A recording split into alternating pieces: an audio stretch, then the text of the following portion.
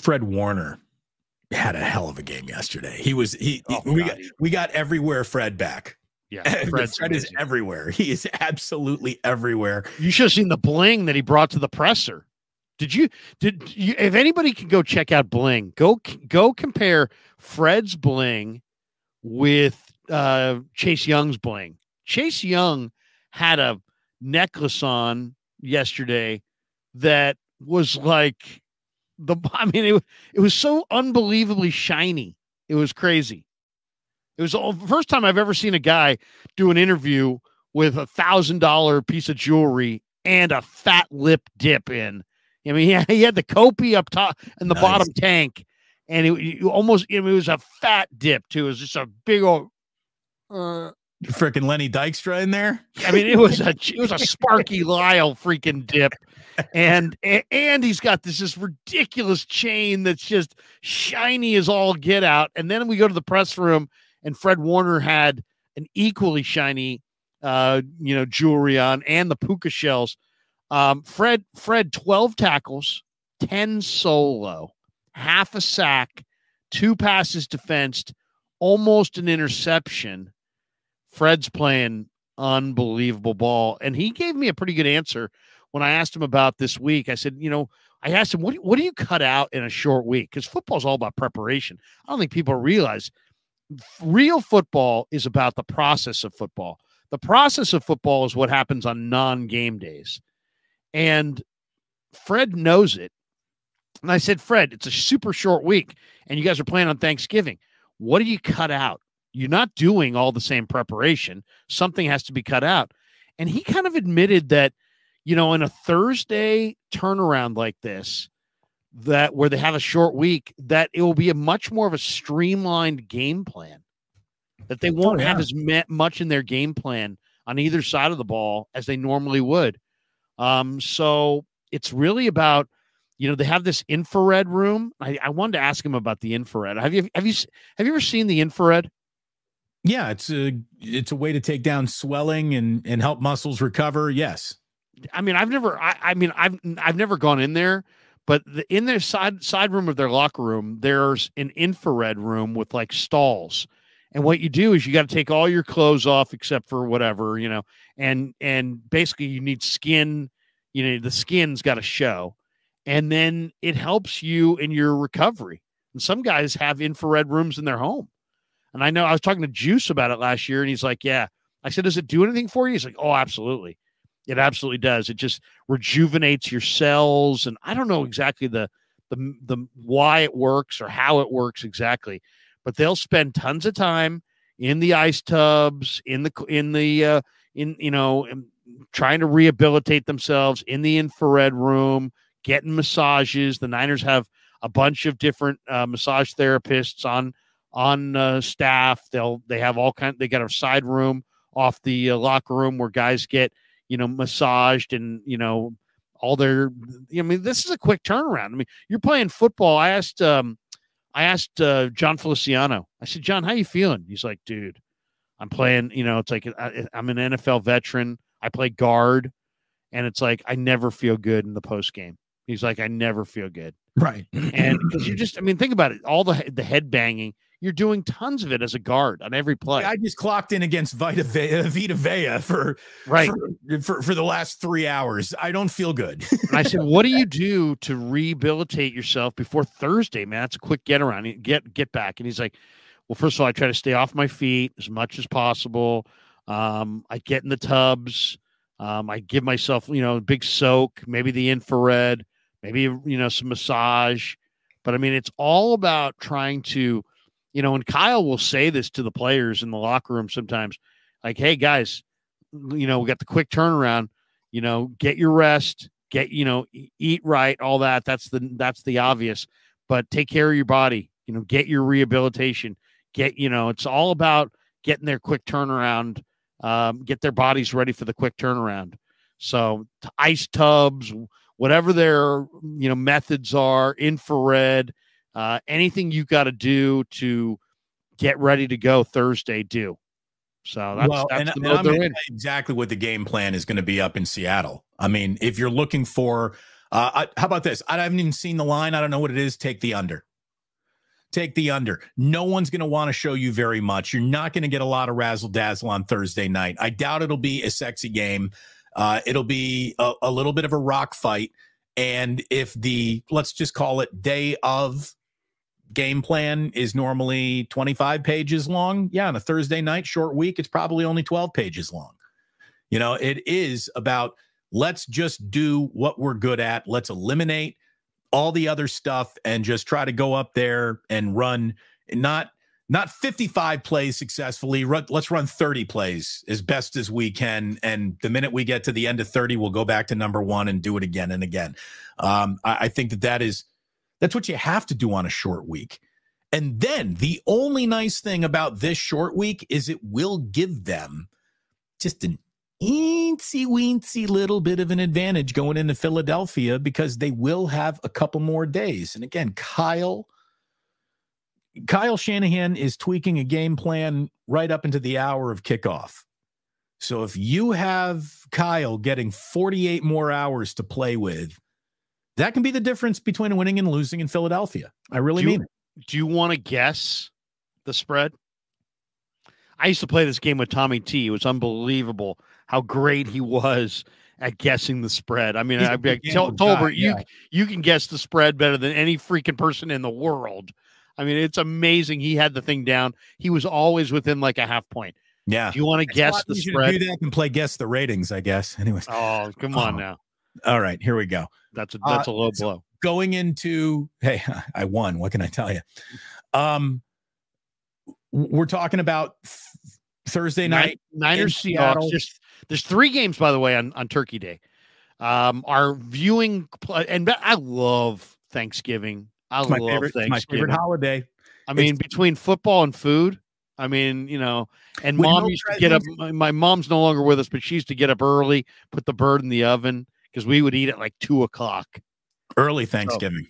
So I mean, if you're eating at 2:00, I mean, you got to get up and put that bird in. Oh, absolutely. And we'd always have so many people at the house. It would be like 23-pound turkey, and I loved. I mean, if I could bring my parents back to life for one day, it would be a Thanksgiving day, because Thanksgiving at the Kruger house, with the way my mom could cook, was absolutely magical smelling, magical everything. And I remember, my parents used to be like, entertain the grandparents, because like there's so much work to be done food wise. It's like, don't you go upstairs and disappear on your computer or go play basketball with your brother. You talk to grandma and grandpa while we're in here cooking. But yeah, we have Green Bay, Detroit minus 7.5 at home against Green Bay. Washington, Dallas, traditional Thanksgiving, Dallas minus 11. All right, let me guess. Niners at Seattle. What's the spread? Niners minus 3.5. Niners minus 6.5. Ooh. Okay. That surprised me too. I would have said closer to what you were saying. I was thinking before I looked at it, I'm like, what do I expect to see? And I thought it was going to be Niners minus 4. Niners minus 4.5. Niners minus 6.5. Wow. That means big spread, man. You know what that means? That means Las Vegas believes in Brock Purdy, which means it's time to look out. Okay. By the way, we have Black Friday football this year for the first time. Miami and the Jets. I'm so tired of the Jets. God, I don't want to watch any more Jets. Put me out. Shoot me with the Jets. I mean, I don't want any more Jets. We don't need any more football teams from New York. I just don't want to see the Jets anymore. It's like the Jets. I mean, I understand it was all about Aaron Rodgers, but man, I mean, flex them the hell out of that. I mean, I'm so sick. I watched Jets Raiders. I watched Jets the week before. I've seen more of the Jets than I'd ever want to see. I've seen enough Jets for like 3 lifetimes. Yeah, I don't need any more Jets. I really don't. I mean, I don't want to see any more Alan Lazard limping, Zach Wilson and his bandana. I mean, it's just Robert Saleh and his beard on the bottom and shaved head up top. What is with that dye job on his beard too? I know, that is so bizarro. What is he doing? What's that look for? You were Mr. Clean, and now you added a beard, and it's like if you add a beard, let it go, or organic. Instead, he's dyeing it jet black. It looks like his head like shifted or something. I was out at a bar with a buddy of mine, and he's like, Damon, you're old, but you actually look older than you are because you got this gray up here and you're gray here. And he's like, why don't you dye that? I said, well, number one, this is what self-confidence looks like. Number two, I'm married. I'm already married. I'm married. What am I pretending I'm younger and fresher for who? Jillian? She's not going to fall for it. She knows. She would go out and she would buy the dye. But I know what he's saying. Because turn your head sideways. See, your hair's brown, but your beard is white. I know.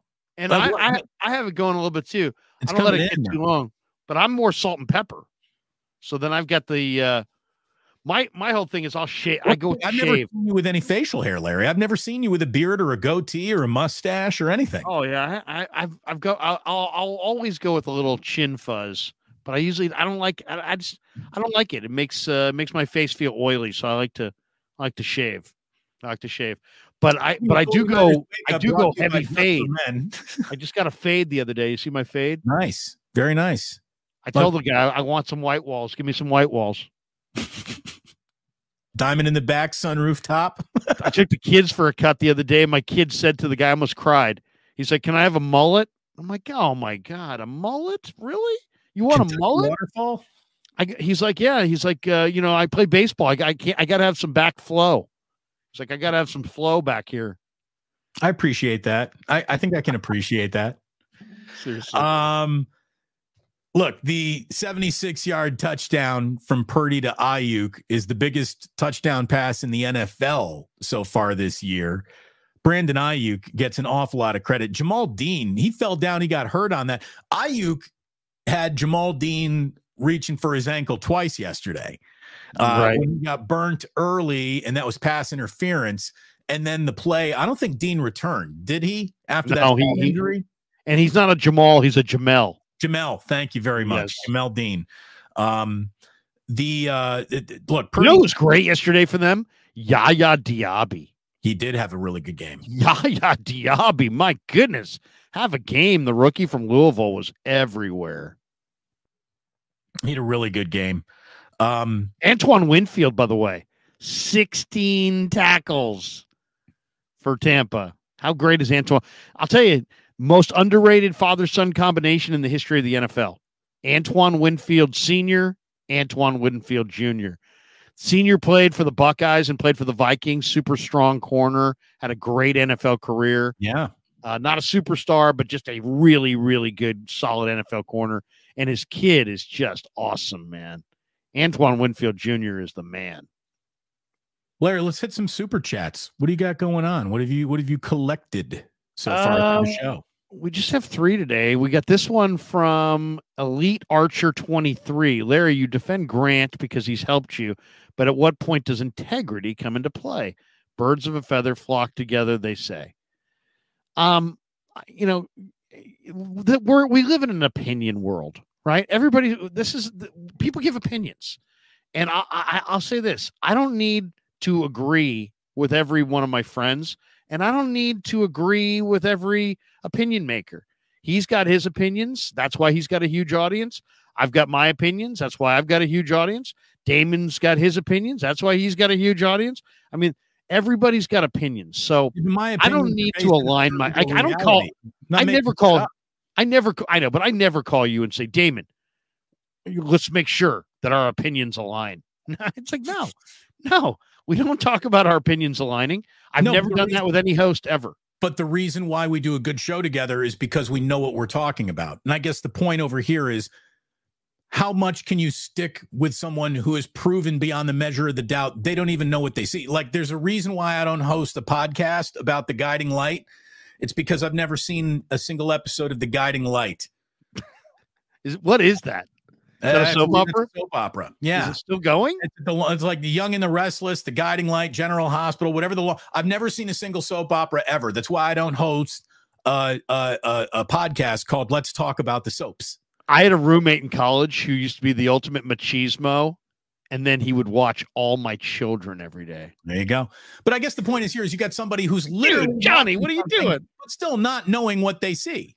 I mean, so yeah, it's once again, it's all opinions. So, I mean, I love Grant because Grant is a good guy who helped me out at my lowest point. And do we agree on everything? No, we stream once a week and you hear us disagreeing because I don't agree with everything he says. He doesn't agree with everything I say, and that's just fine. That's just fine. And as far as integrity goes, integrity has more to do with who you are, I think, when people aren't looking than it is about your opinion on the secondary or blitzing or Kyle or Brock. So that's how I see it. I mean, you want to believe what you want to believe. You want to think what you want to think. Go for it. We may not align, but I'm not going to turn on Grant because I don't agree with his football takes. After he helped me at one of my lowest confidence moments. And, I'm loyal that way. I'm just not going to do it, but I understand. I'm also not going to tell Elite Archer that, you're wrong for not liking Grant. If you want to not like Grant, don't like him. That's fine. I got no problem with that. That's what makes the world go around. Again, that's why I used to love Baskin and Robbins. There's 31 flavors. Look, if you want to watch the Fox News of 49er broadcasts, then go ahead. He's perfect for you. It's all propaganda. None of it's based in reality. It's got a lot of Damon's broken another rule of mine. I don't talk race, I don't talk religion, and I don't talk politics. So there you go. Gizmo Maltese says, why isn't Debo getting more touches? Debo can't get much separation. And whenever he's in the backfield coming around his little razzle dazzle, all eyes are on him. So he's not really surprising anyone. I would say wait until Thursday night. I think when you have a quick turnaround, I think Kyle's saving Debo because Debo's a run through you, not run around you guy. So I think Kyle's saving Debo for Thursday night. I think you're going to see a big Debo performance on Thursday night. That's what I would say. I think he almost intentionally kind of kept him because a lot of Debo's touches, Damon, are about schemed. Like, here you go. We're gonna call an end around to Debo. Okay, that's not like, is Debo going to get open on the end around? It's an end around to Debo. So a lot of his things are like called from Kyle. And there weren't a lot yesterday. So 39-yard completion that he had to Debo, it just felt like broken coverage. Right. So I think Thursday night, you're going to see a lot of schemed stuff to Debo. I think you may even see some scheme stuff to Ray. I would not be surprised if they get chunk yardage plays off both those guys. Greg Argisi says, why didn't Kyle use Juice or Mason on 4th and 1? Yeah, I mean, Mason is like, active but inactive. I mean, he's like, I don't know what to say about Mason at this point. As far as Juice, yeah, I mean, I don't know the answer to this question, Greg. I don't, we had Kyle sitting here. We could ask him exactly how it all came down, but and sometimes there's like a method to his madness, and sometimes there's not. Have you noticed that? Like sometimes he'll have like a total well-developed answer for why he used a certain player, and then other times it's like there's no real reason. I just went with it. So I don't know. It could mean everything. It could reveal a philosophy, or it could literally mean nothing. So those are the supers. Those are the supers out of the sheet. Geez, we usually have an awful lot more than that. Usually we're quite a bit. People are saving their money for Thanksgiving. That's all right. So you only you didn't see any other? I haven't been looking at the chat at all. I've been unoccupied by it. So we've been getting all kinds of. We got all kinds of people commenting on your Fox News. People. We got this one this is kind of interesting, from Joe G. Says Greenlaw will be punching out on Thanksgiving, meaning that he won't be playing. I don't know. I don't know what that means. If punching out meaning not playing, like he's like they're going to lean on somebody else. that would be my one big concern about the 49ers is they lean so heavily on Fred and Dre in the run stop game that, God, you got to make sure those guys. I mean, if the Niners are going to win the Super Bowl, what has to happen? They have to get to the playoffs with like 5 or 6 key guys intact and fresh and ready. Dre, Fred, Nick, Christian, George, right? I mean, those 5, Trent, those 6 guys have got to be fresh, ready, and going in the playoffs, or there's probably no chance. You're right, but I like starting linebackers don't take games off. I mean, I if they wanted to do it in an abundance of caution for Dre Greenlaw, who's always battling injury, they want to throw D Winter out there. Wasn't he unable to go yesterday? Wasn't he a scratch in that game? Who's that? Who you asking? The backup linebacker. Jalen Graham? Yeah, he was inactive. Oh, Graham was inactive. Yeah, he was inactive. The inactives for the 49ers yesterday, let me see, I think I had this. The inactives yesterday were Braden Willis, Brandon Allen, Aaron Banks, Ty Davis-Price, Kalia Davis, and Jalen Graham.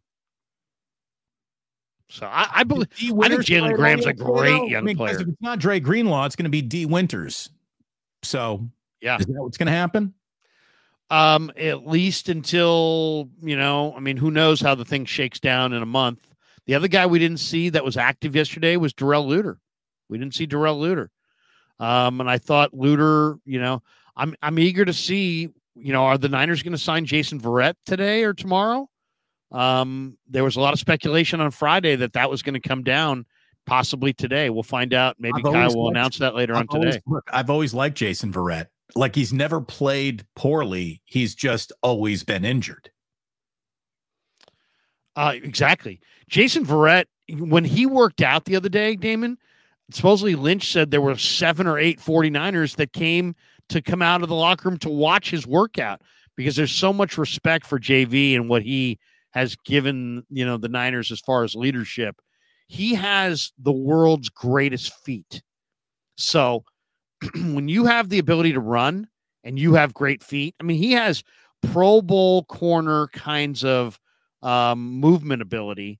And so it's, as you said, it's all about the health, and he hasn't been healthy. So, and obviously they, I think he wanted to be here because, he was on Houston's practice squad. He asked them to release him off their practice squad. The next day he hopped a flight and was working out for the 49ers.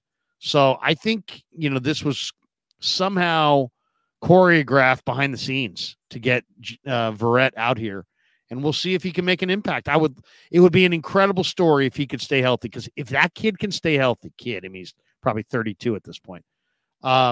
You're talking about a guy who could absolutely help you win the Super Bowl. He's that good of a cover guy.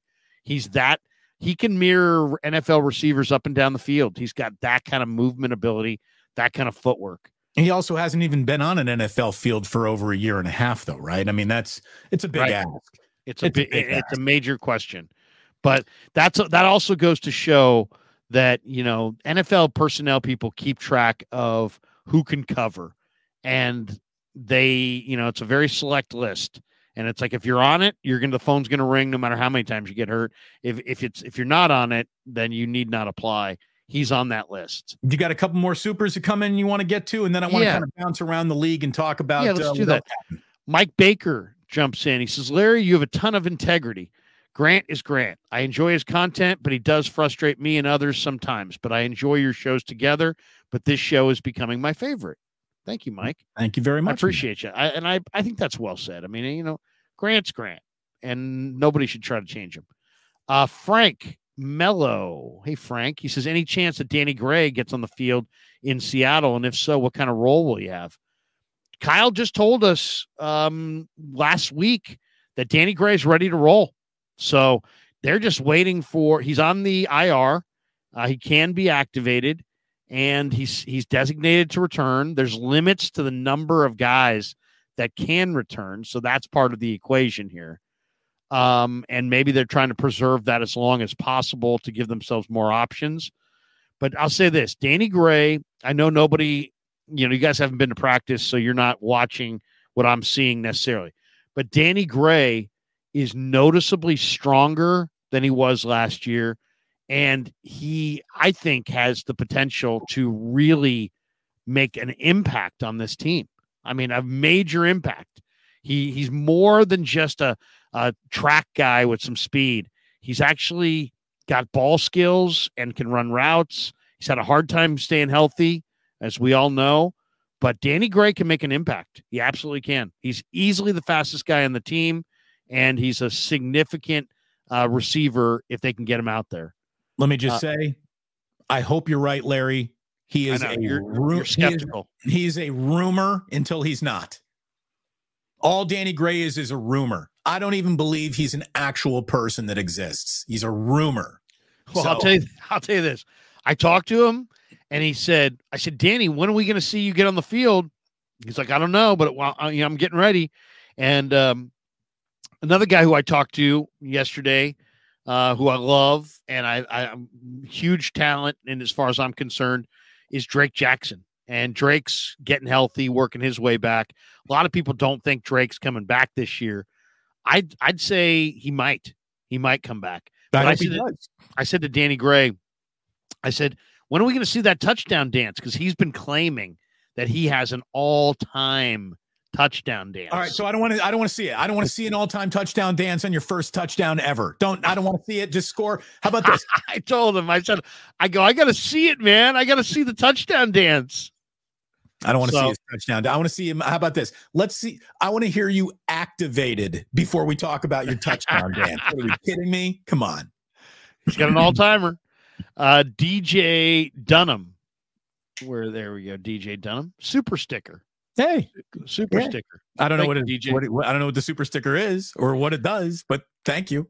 Yeah, I think it's kind of like the park hopper from Disneyland where you don't have to wait in line. You just have the super sticker. Oh, excuse me, sir. I've got the super sticker. Thank you. All right. Well, then right this way. Right this way. Right to the front of the comments you go. Have you? What's that? We should talk about that sometime. What's the greatest line that you ever jumped because of either a reservation status, whatever, a buddy? Where you absolutely were like, where people are almost booing as you're walking in. For me, I ran into when KMBR sent me to Vegas for one of the fights. It was like a De La Hoya fight or Felix Sturm, or I forget who it was. It was maybe Tito Trinidad. We're staying at the Mandalay Bay. The guy comes to our broadcast from the Mandalay Bay. And he's like, yeah, I do a number of roles here at the Mandalay Bay. And, so he's telling us all about it on the radio on Friday with me and Ralph. Craig, I don't want to go to Vegas. You go to Vegas. Tate and I got plans on Saturday. So I'm like, all right. Tommy can't go this week. He's already been there. So I'm talking to the guy from Vegas, from the Mandalay Bay. And welcome to the Mandalay Bay. We have 9 different restaurants here in the facility. All this stuff. We do a whole segment on KMBR about the Mandalay Bay. And he goes, and also I work the door at the Rum Jungle, and feel free to, stop by. It's really happening on Friday nights. So before he leaves, I go, hey, that's tonight. I go, can you hook me up in the Rum Jungle? He's like, well, I'm glad you mentioned it because the line will be out the door and around the lobby of the hotel, and it'll be impossible to get in tonight. It's a huge night at the Rum Jungle. Friday nights are huge. And I'm like, great. Can you get me on the list? He's like, absolutely. So he writes down my name. It's 9:00. I go downstairs. The guy wasn't lying, Damon. There had to be 700 people in line. I mean, just a massive line. And so I wasn't sure if he was going to get me in or not. So I went to the door and I asked for him. He wasn't there. So now I tell the door guy, I'm like, well, if the guy comes back, his name was whatever, can you tell him that Larry Krueger's in the line? And if he could get me, that'd be great. Me and my buddy. And he's like, sure, Mr. Krueger. So now I'm in the back of the line. and the guy was just like on his dinner break or something like that. So now he's back from his dinner break. He comes back and he's looking. We've only met one time, so he's kind of looking around. He doesn't recognize anybody. Finally, I see him. I'm like, hey, I kind of raise my hand. I'm like, I'm still like 640 people. He's like, Mr. Kruger. I'm like, yes. He's like, come with me, sir. And he like takes me and my buddy, and I might have been my brother, and he walks us to the front, and people are literally going, hey, what the hell? Hey. That's not a hot chick with D cups. How'd that guy get to the Hey, why is that guy jumping the line? Hey, people were pissed at the Rum Jungle. So anyway. My best jump the line experience is also in Las Vegas, but it involves us making fun of Herschel Walker while we're walking past him. I can't remember the name of the club. I think it was at the Wynn, and you go downstairs. You have to walk down this descending staircase. I think the name of the club was Trist or something like that. I think I've heard of that. And then you walk through like this mirrored hallway, like you feel like you're walking into an episode of Entourage, right? Like like it's a dark, narrow tunnel, and at the end of it, it's just blinking, thumping nightclub waiting for you. Boom, boom, boom, boom, boom, boom, boom. And while we're going down the stairs, it's literally like Herschel Walker and oh God, who else was it? But on our way down, my buddy Sherm was like, hey, Herschel, a few more yards, you might be in the club already too, but we'll let you know how it is when we get in there. Talking trash to Herschel. Talking shit to Herschel Walker. My friend Sherman also is a guy who got thrown out of an all-star game at Three Rivers Stadium for heckling Kirby Puckett. I'm like, the late Kirby Puckett. I'm like, who heckles Kirby Puckett? He's like, me on about 5 Iron Cities. So that's my boy, Sherm, heckling Kirby Puckett at an all-star game for no reason at all. No reason at all. The great Kirby Puckett, who was 5'8", maybe? It's 5'7". It was really, really nice to hop a line in Vegas. You do feel cool there for just a moment. And then later on in life, you're just excited when you get sat early at the buffet. So that's the aging process right there. Larry, hell of a Monday Night Football game tonight. Eagles and Chiefs. We're talking 8-1 and 4-1 on the road in Philadelphia. And the Chiefs are 7-2. They're 4-1 at home. You've got two of the single best quarterbacks in football, two of the better head coaches in football going at it. A Super Bowl review and possible preview. And how you looking at this one going down at Arrowhead tonight? Oh man, this is going to be. If you're a Niner fan, you're a Chief fan tonight. It's just that simple. It's Chiefs -2.5. The over/under's 45.5. Eagles are coming off the bye. Chiefs are coming back from a win in Germany, and then a bye of their own. So you got both teams coming off the bye, and Andy Reid off a bye week is almost undefeated. Yeah, I mean, I have that number in front of me actually. Andy Reid. How about this? This is an amazing stat. Kansas City or Andy Reid is 21-3 coming off a bye. So I'm going to go. That's coaching, kids. Also, you got Jalen Hurts, who's battling left knee pain. Kansas City is second in the NFL in points allowed. The Eagles will not have Dallas Goedert. It's at Arrowhead. Give me the Chiefs. I like the Chiefs. I think the game's going to be good. I think it's an overplay, though. If you said to me, like, how would you bet this game? I would tease the Chiefs to the over. So what does that mean? I like to play the 7.5 point teaser. So with the 7.5 point teaser, it would be Chiefs +5. And then I would tease it down from 45.5 to 38.5 and go over. So that's how I'm betting it.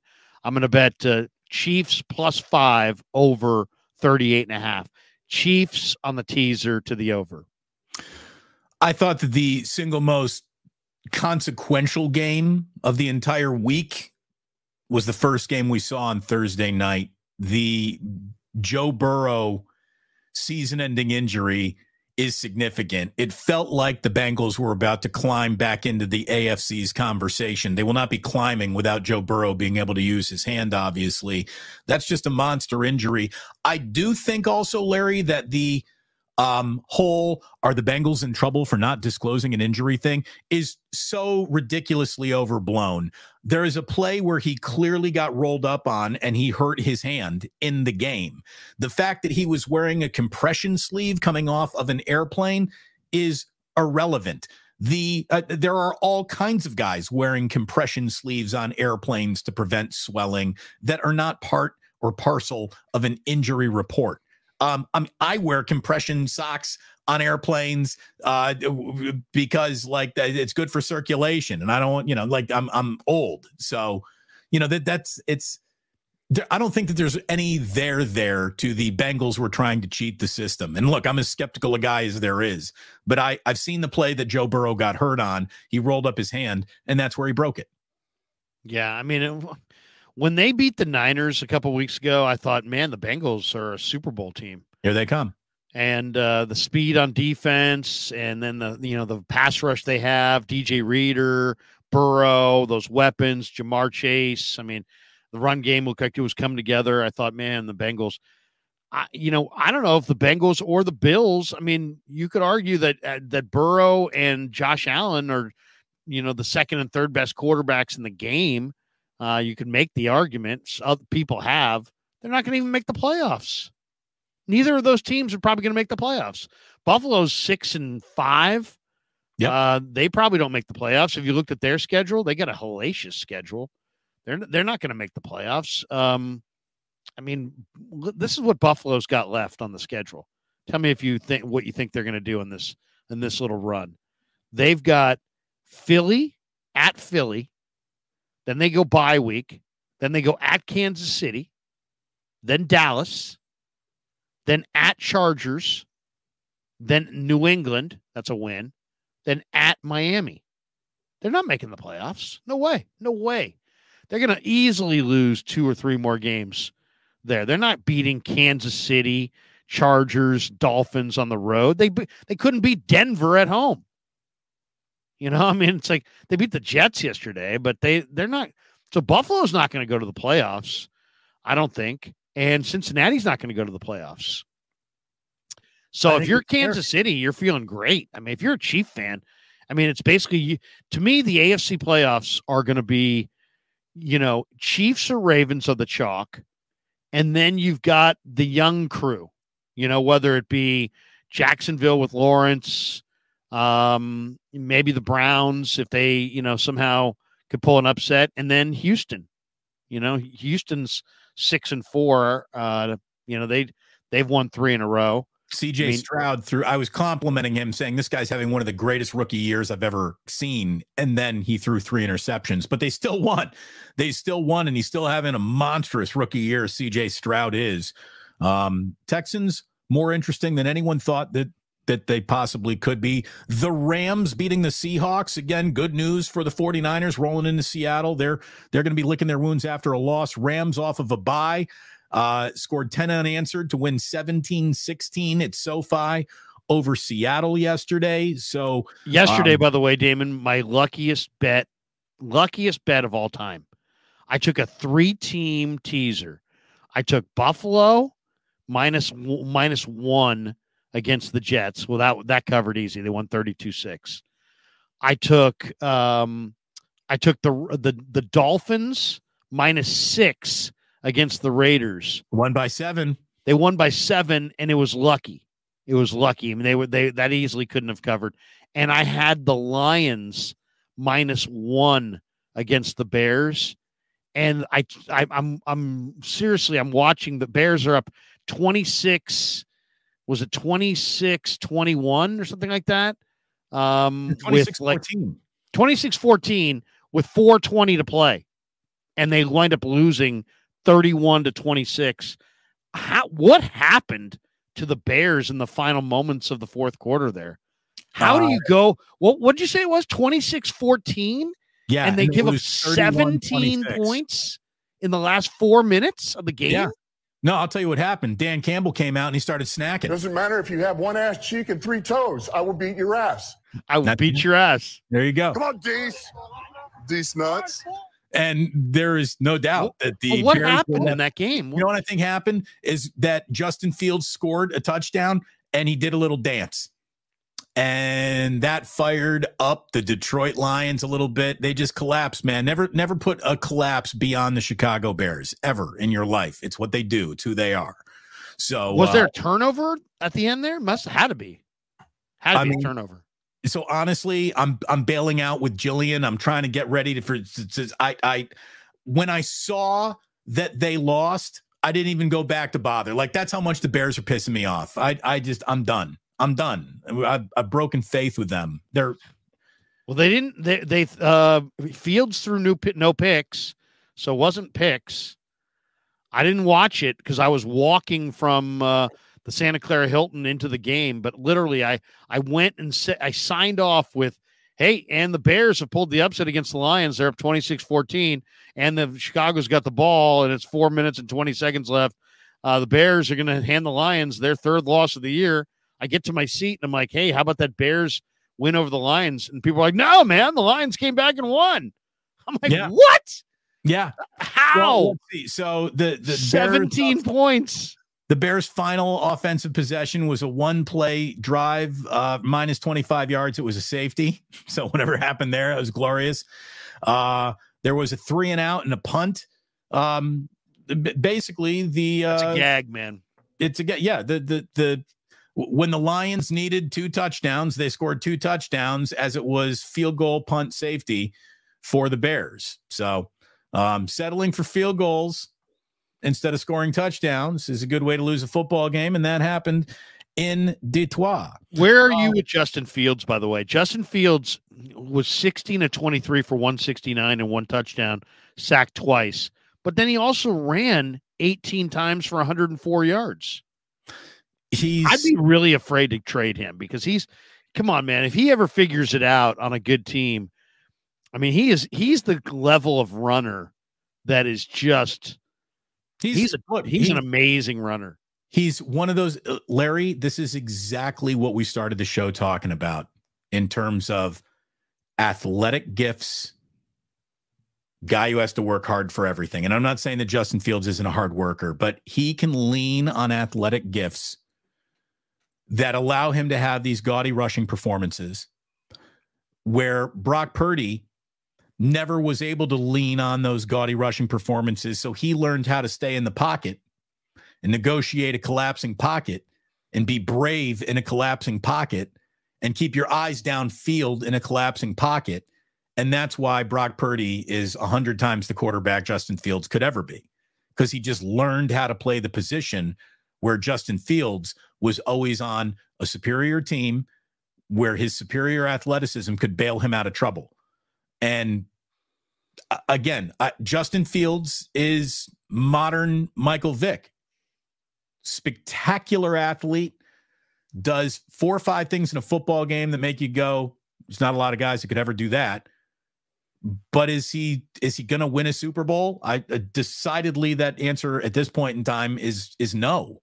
But it's not just him either. There is a serious deficit of talent on that Bears team, and they're going to have one of the top 3 picks in the draft. You know, I mean, it's kind of who they are. So, and will they go with Caleb? I'll say this though, man. If the Bears wanted to move Justin Fields, and I was a team that didn't have a quarterback but had a really good quarterback coach, or I'd trade for him. I'd trade for him because he's got 4.4 flat speed. He's super dynamic. And when he does throw the ball, he's pretty accurate. So it's not like he's got some nice traits to work with there. And obviously there's some development that needs to happen. I think in the right situation, he'd be a better player. He's in a situation in Chicago that ruins quarterbacks. Historically, there is no franchise. Do you realize that the Chicago Bears have yet to have a 4,000-yard passer in franchise history? Yeah. Well, I mean, it's never happened. Even when they won, I mean, they had Jim McMahon. Who are they, if you say greatest quarterbacks in Bears history? That list on the list. Exist. Does Cade McNown come to town? Y.A. Tittle. Yeah, seriously. Y.A. Tittle.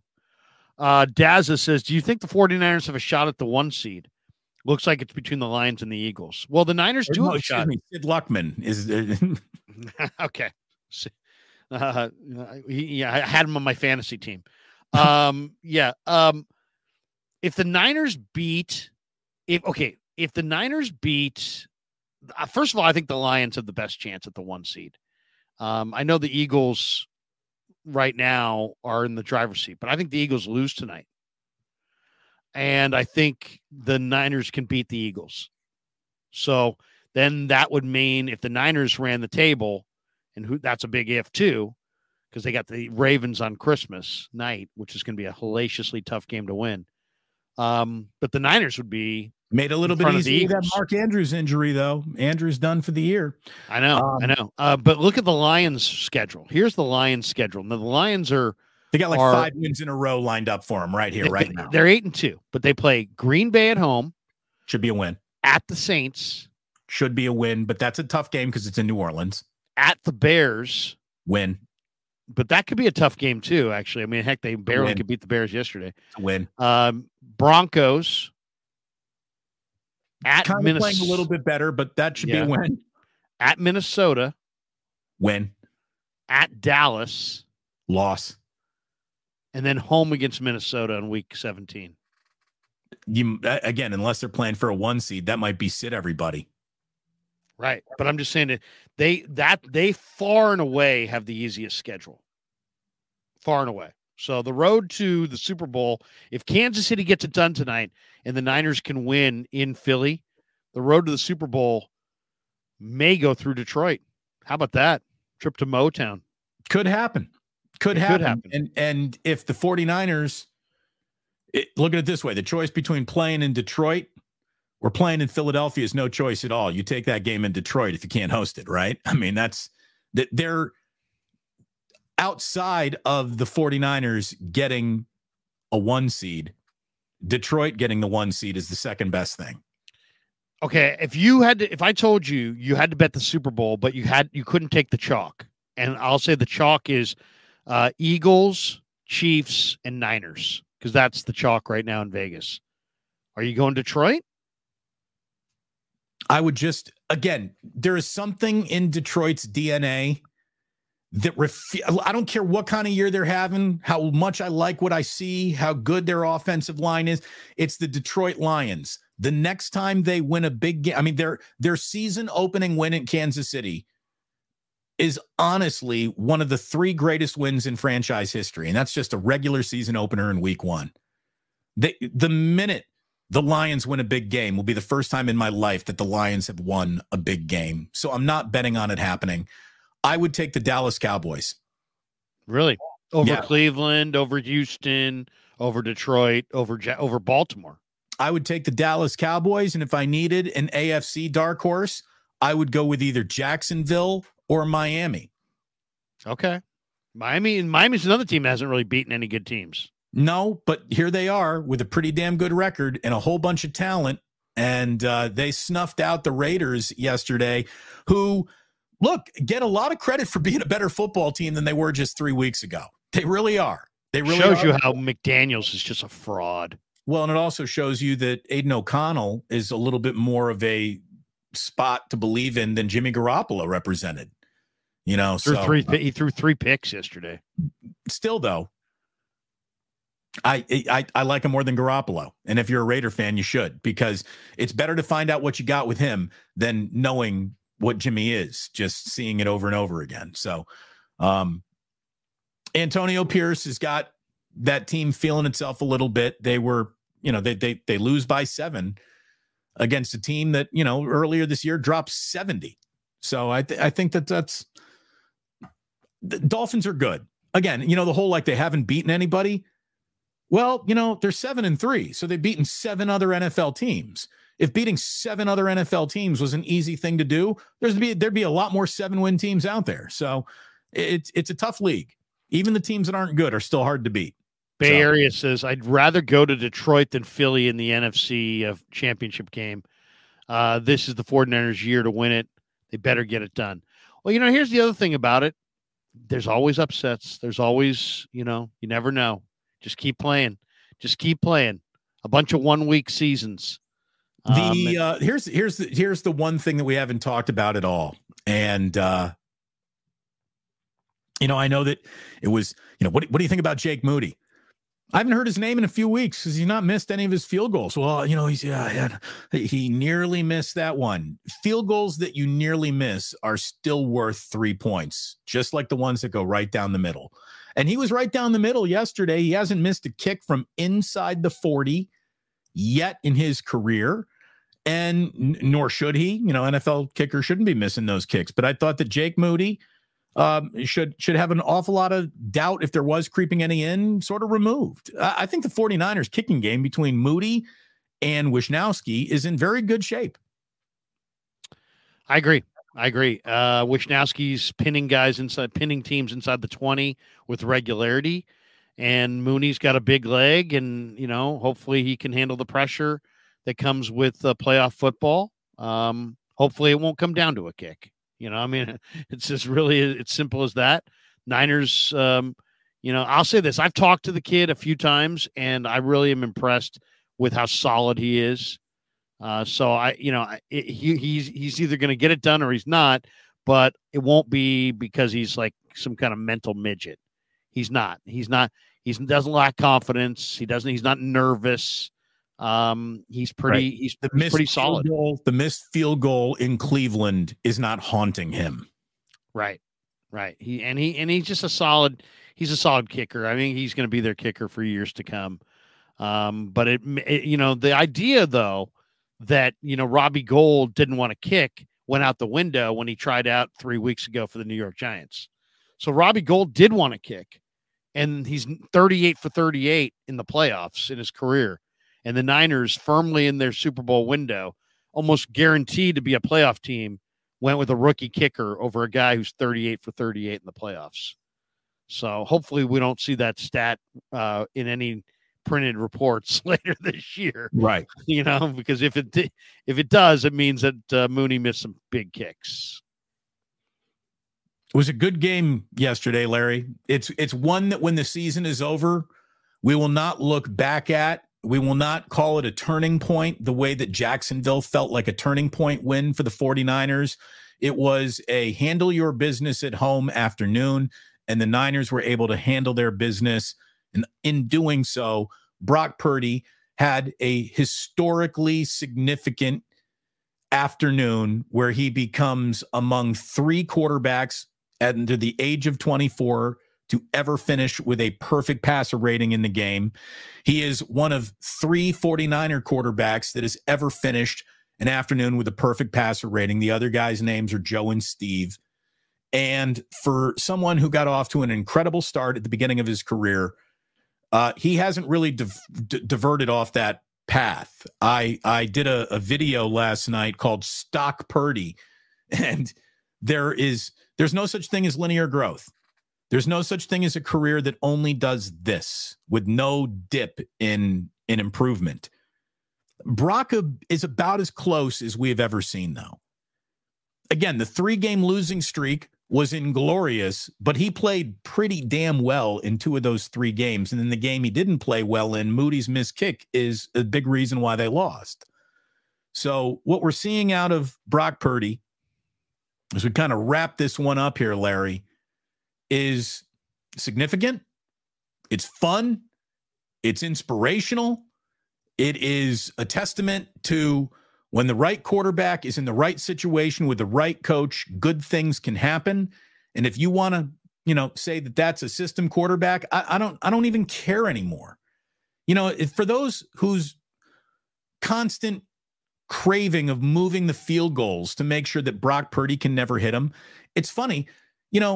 I keep on hearing, well, you put Brock Purdy on the Carolina Panthers, you're not getting this. Okay. Guess what? You put Patrick Mahomes on the Carolina Panthers, you ain't getting that. You know what I mean? Like there are some teams that are so up against it that one guy showing up doesn't change everything that dramatically. Brock Purdy has what I believe are universally translatable quarterbacking skills. And if, your hypothesis is that, well, Patrick Mahomes has so much raw talent that he could show up anywhere and make that team better. I would say that Brock Purdy has a level of quarterbacking awareness and accuracy that should he show up anywhere, that team would get better. Like, I think that formula applies to him too. It's a different calculation, but it equals Brock Purdy on any team might make that team better. Well, we saw this, by the way. Mahomes lost the Super Bowl to Tampa Bay. He lost. Why'd he lose? Because he didn't have a good enough offensive line. They couldn't block Tampa Bay. So the other guy playing quarterback that day was pretty good. Yeah. But I mean, they lost because they didn't have their offensive line and they couldn't block. And so it's a team game. I mean, there's 53 guys on a roster. So this Brock is good enough. And I'll tell you, he's good enough to get them over the top. This year, he's not just good enough in the vacuum of this year. In the vacuum of this year, he is among the best at his position. I mean, that's the thing. I've been calling it Brock 2.0. What's Brock with expectations? Because I've got expectations for him now. And yesterday he went out and he played under the umbrella of we're expecting to see it. And he just, again, in the past 2 weeks, Purdy has gone 40 of 51 for an average of 315 passing yards with 6 touchdowns, no interceptions, and better than 12 yards per attempt. Well, we're now in the mode of we're critiquing. It's like, I kind of think like we're back in the 80s and 90s because we're now in the mode where we're critiquing Shanahan and Purdy incredibly, way too harshly. The reality is every game's not going to be a masterpiece. The Niners were winning 27-7 at the end of the third quarter. And they could have potentially won this game just going away. Instead, they played kind of a bend but don't break soft defense. They allowed the Buccaneers to complete a bunch of passes. They had a breakdown on special teams, and they wound up winning by less. But, I mean, it was still a great win. I mean, it was still – now we're critiquing – here we are. It's Monday morning, and we're critiquing the victory. Right. And we did that an awful lot under George Seifert. We did that under an awful lot with Steve Young. Steve Young probably could speak to it better than anybody. The idea that you won the game, you put up great numbers, and yet on Monday it wasn't good enough for the Niner fans because we are all searching for perfection. Right. Here's one thing that I think is kind of interesting. A tweet that I saw that I think is really interesting. The 49er defense, because a lot of times it's about how good is your defense, right? How good is your defense? Well, if you look at points per game allowed in the NFL and you took away that first month of the year and you just said from week 5 on, who's got the best defenses? Pittsburgh, since week 5 on, has given up 15.8 points per game. The Niners are second.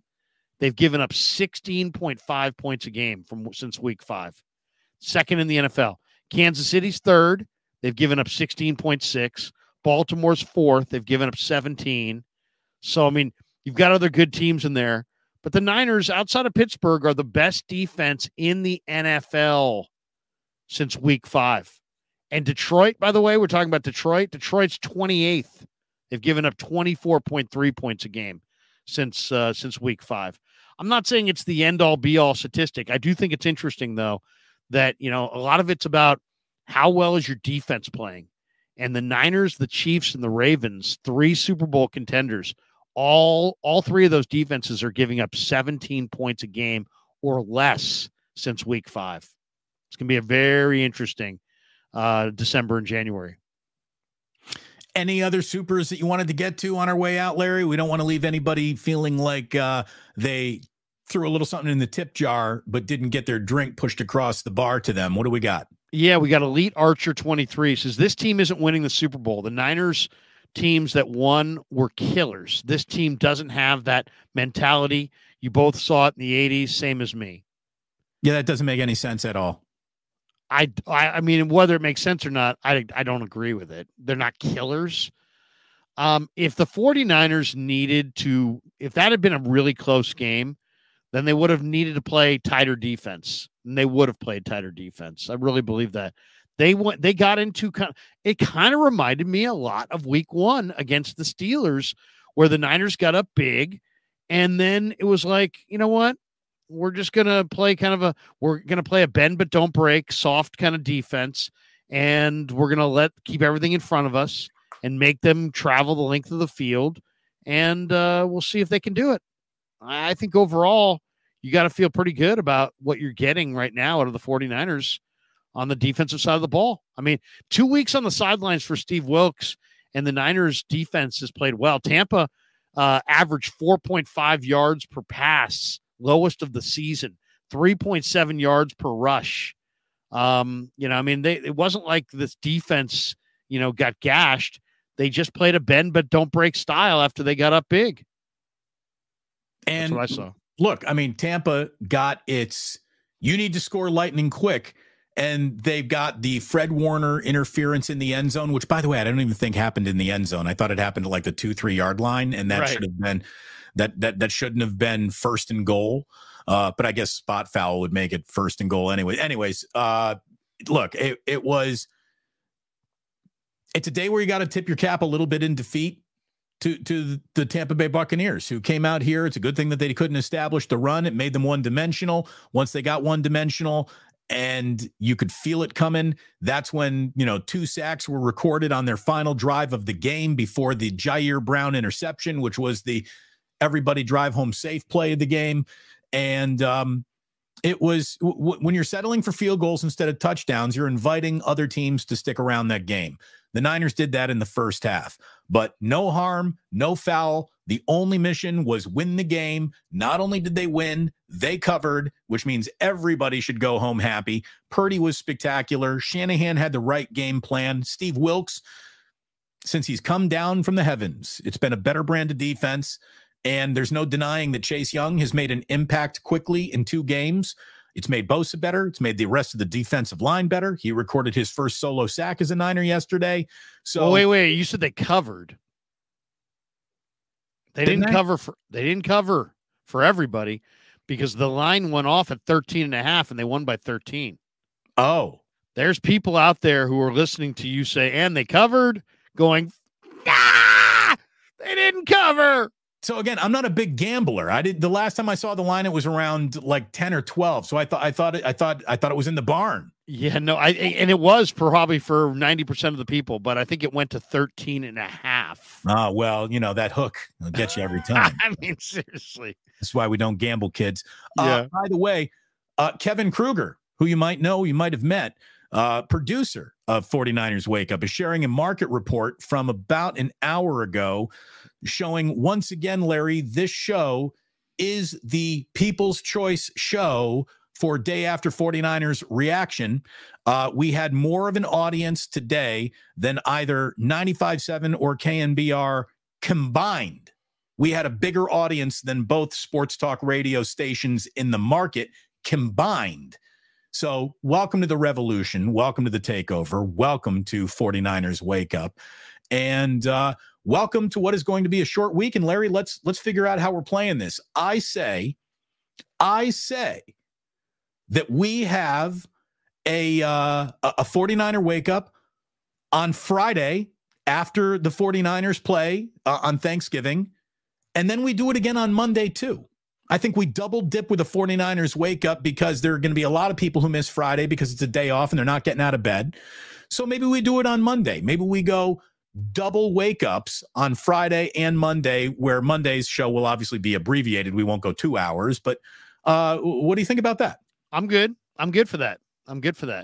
I'll be doing El Dorado Hills Thanksgiving with the in-laws, but I'll be doing the post game. And are you going to do a post game on Thanksgiving night? Of course. Spend your holidays on the Plouse, baby. We're carving the turkey for everyone. All right. Well, I will send you. I'll send you an invite too. We'll do. Also, we're giving away a Purdy jersey and a Bosa jersey on the Krug show on Thanksgiving night, courtesy of Mojo Fantasy. Very cool. That is very cool. And then we'll turn around and I'm doing radio, I think later that day on Friday, but I'm doing, we'll hook it up early in the morning for a little 49er wake up on what they call Black Friday. So, if you're one of those people that stands in line for a $200 savings on a Samsung, hey, get your phone out there and we'll let us entertain you in line. Wake up with us. I want to see some shopper on shopper, violence via your phone while you're watching 49er Wake Up. You're guaranteed to get it because people don't know how to act anymore in society. So yeah, nothing says holiday count on Black Friday.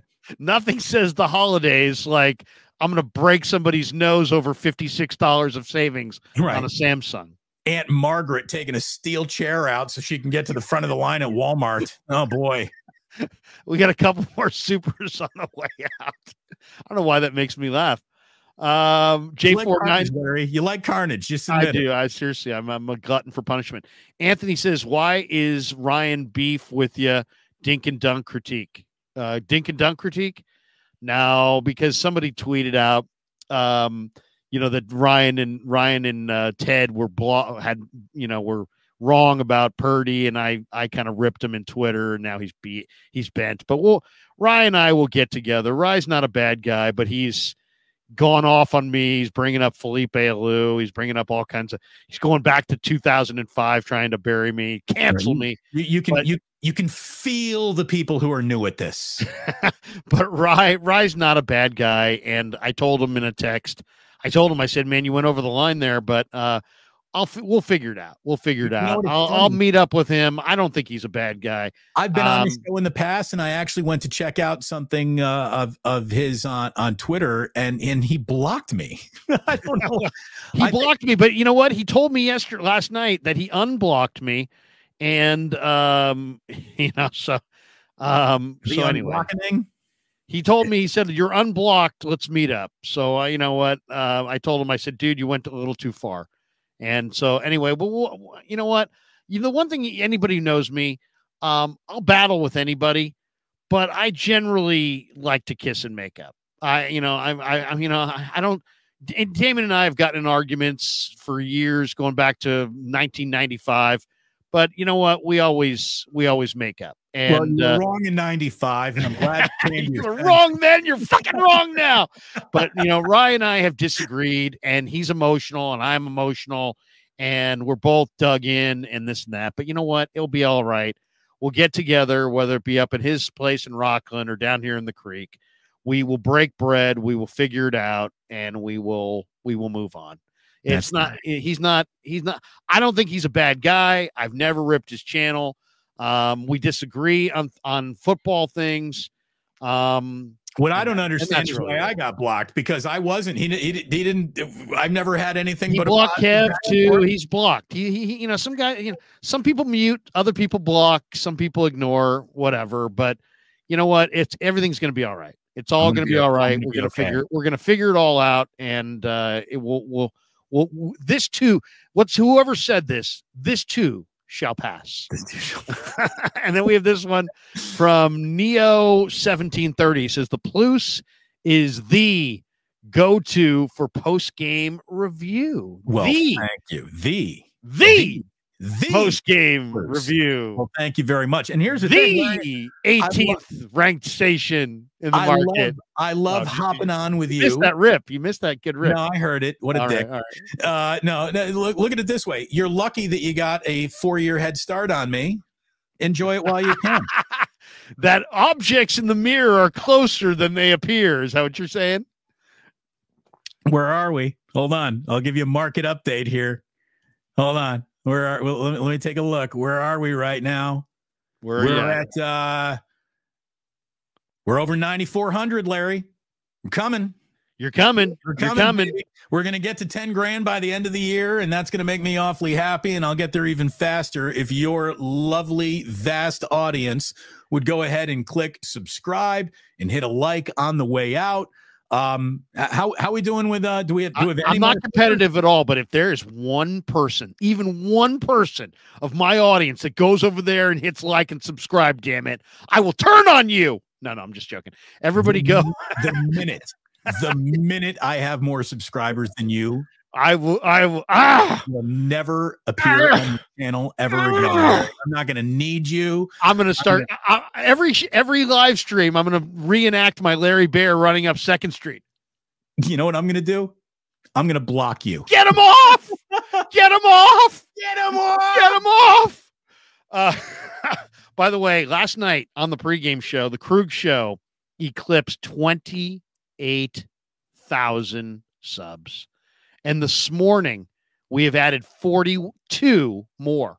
So we are at 28,042 going into the 11 a.m. hour here on this Monday, November 20th, the birthday of my beautiful wife. Congratulations, Larry. Happy Thanksgiving to you, your entire family. Happy Thanksgiving to everyone in the chat.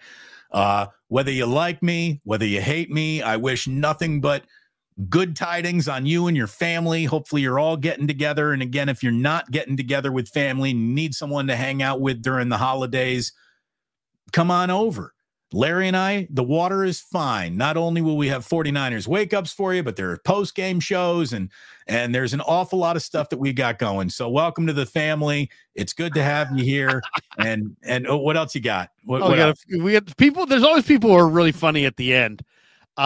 Lester San Jose, the Skeptic Tank, has just become a YouTube member. I always give a little clap for the YouTube members. Nice. Albert Kwan says, I think Larry has more subs than KMBR now. Thank you. It's because I'm better. Mo drops you're fucking lazy, Larry. That's why he blocked you. You're fucking lazy. We got a congrats, Krug. And then Joe Schmo wants the sign off. Oh, wait a second. I almost put Joe up. He wants the bulky Barbieri sign off.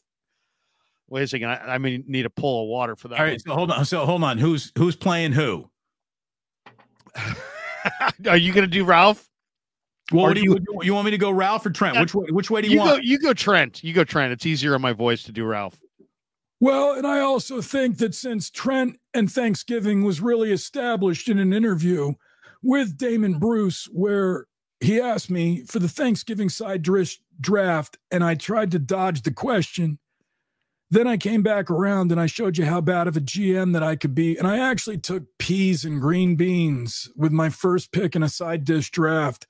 So, come on, Trent. You're going peas and green beans. That's so cute. You're so cute, Trent. I mean, some people like Scott McLuhan. Some people think that John Lynch is a good GM. I always said, and I told Tate, I told Tommy the other day, if I get one GM I can pick, I can go with Trent Baalke. I like Trent Baalke. Kent Juan Ballmer aside. I really like that Trent Baalke.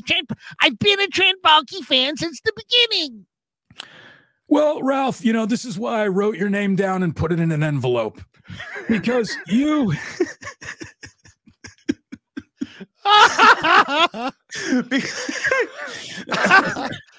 Those people don't know what we're even talking about. Damon and I did post-draft coverage on the AJ Jenkins live draft coverage on the AJ Jenkins draft. And Damon was just absolutely incorrigible because he watches Big Ten football and he never fucking heard of AJ Jenkins. And he's like, I've never heard of AJ Jenkins. Damon, let me tell you, you haven't heard of everybody, my friend. And I'll tell you this. I took AJ Jenkins' name and I wrote it down in an envelope. I put that envelope in my center drawer of my desk.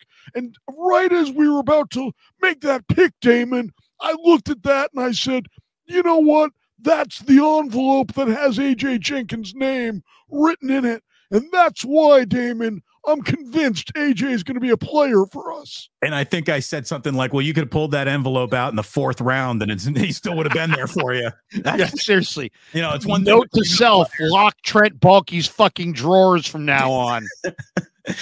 Well, anyway, Ralph, I wrote your name down. I can't even do it.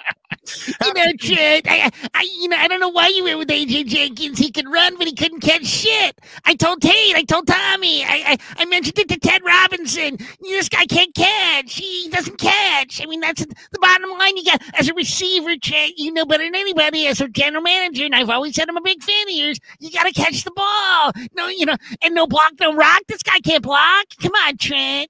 Well, this is why I drafted Chris Borland. I think that he's going to be around for a decade. And I think that Chris Borland is committed to playing linebacker for a very, very long time. Oh, no, wait, never mind. His dad's smart, and he says, kid, get out of football. Why do you always got to go there? You got to bring up concussions. It's a dangerous game, Trent. I love you. I'm a big fan. Happy Thanksgiving to everybody for Damon. I'm Larry. Have a great day. Thanks for 49er Wake Up.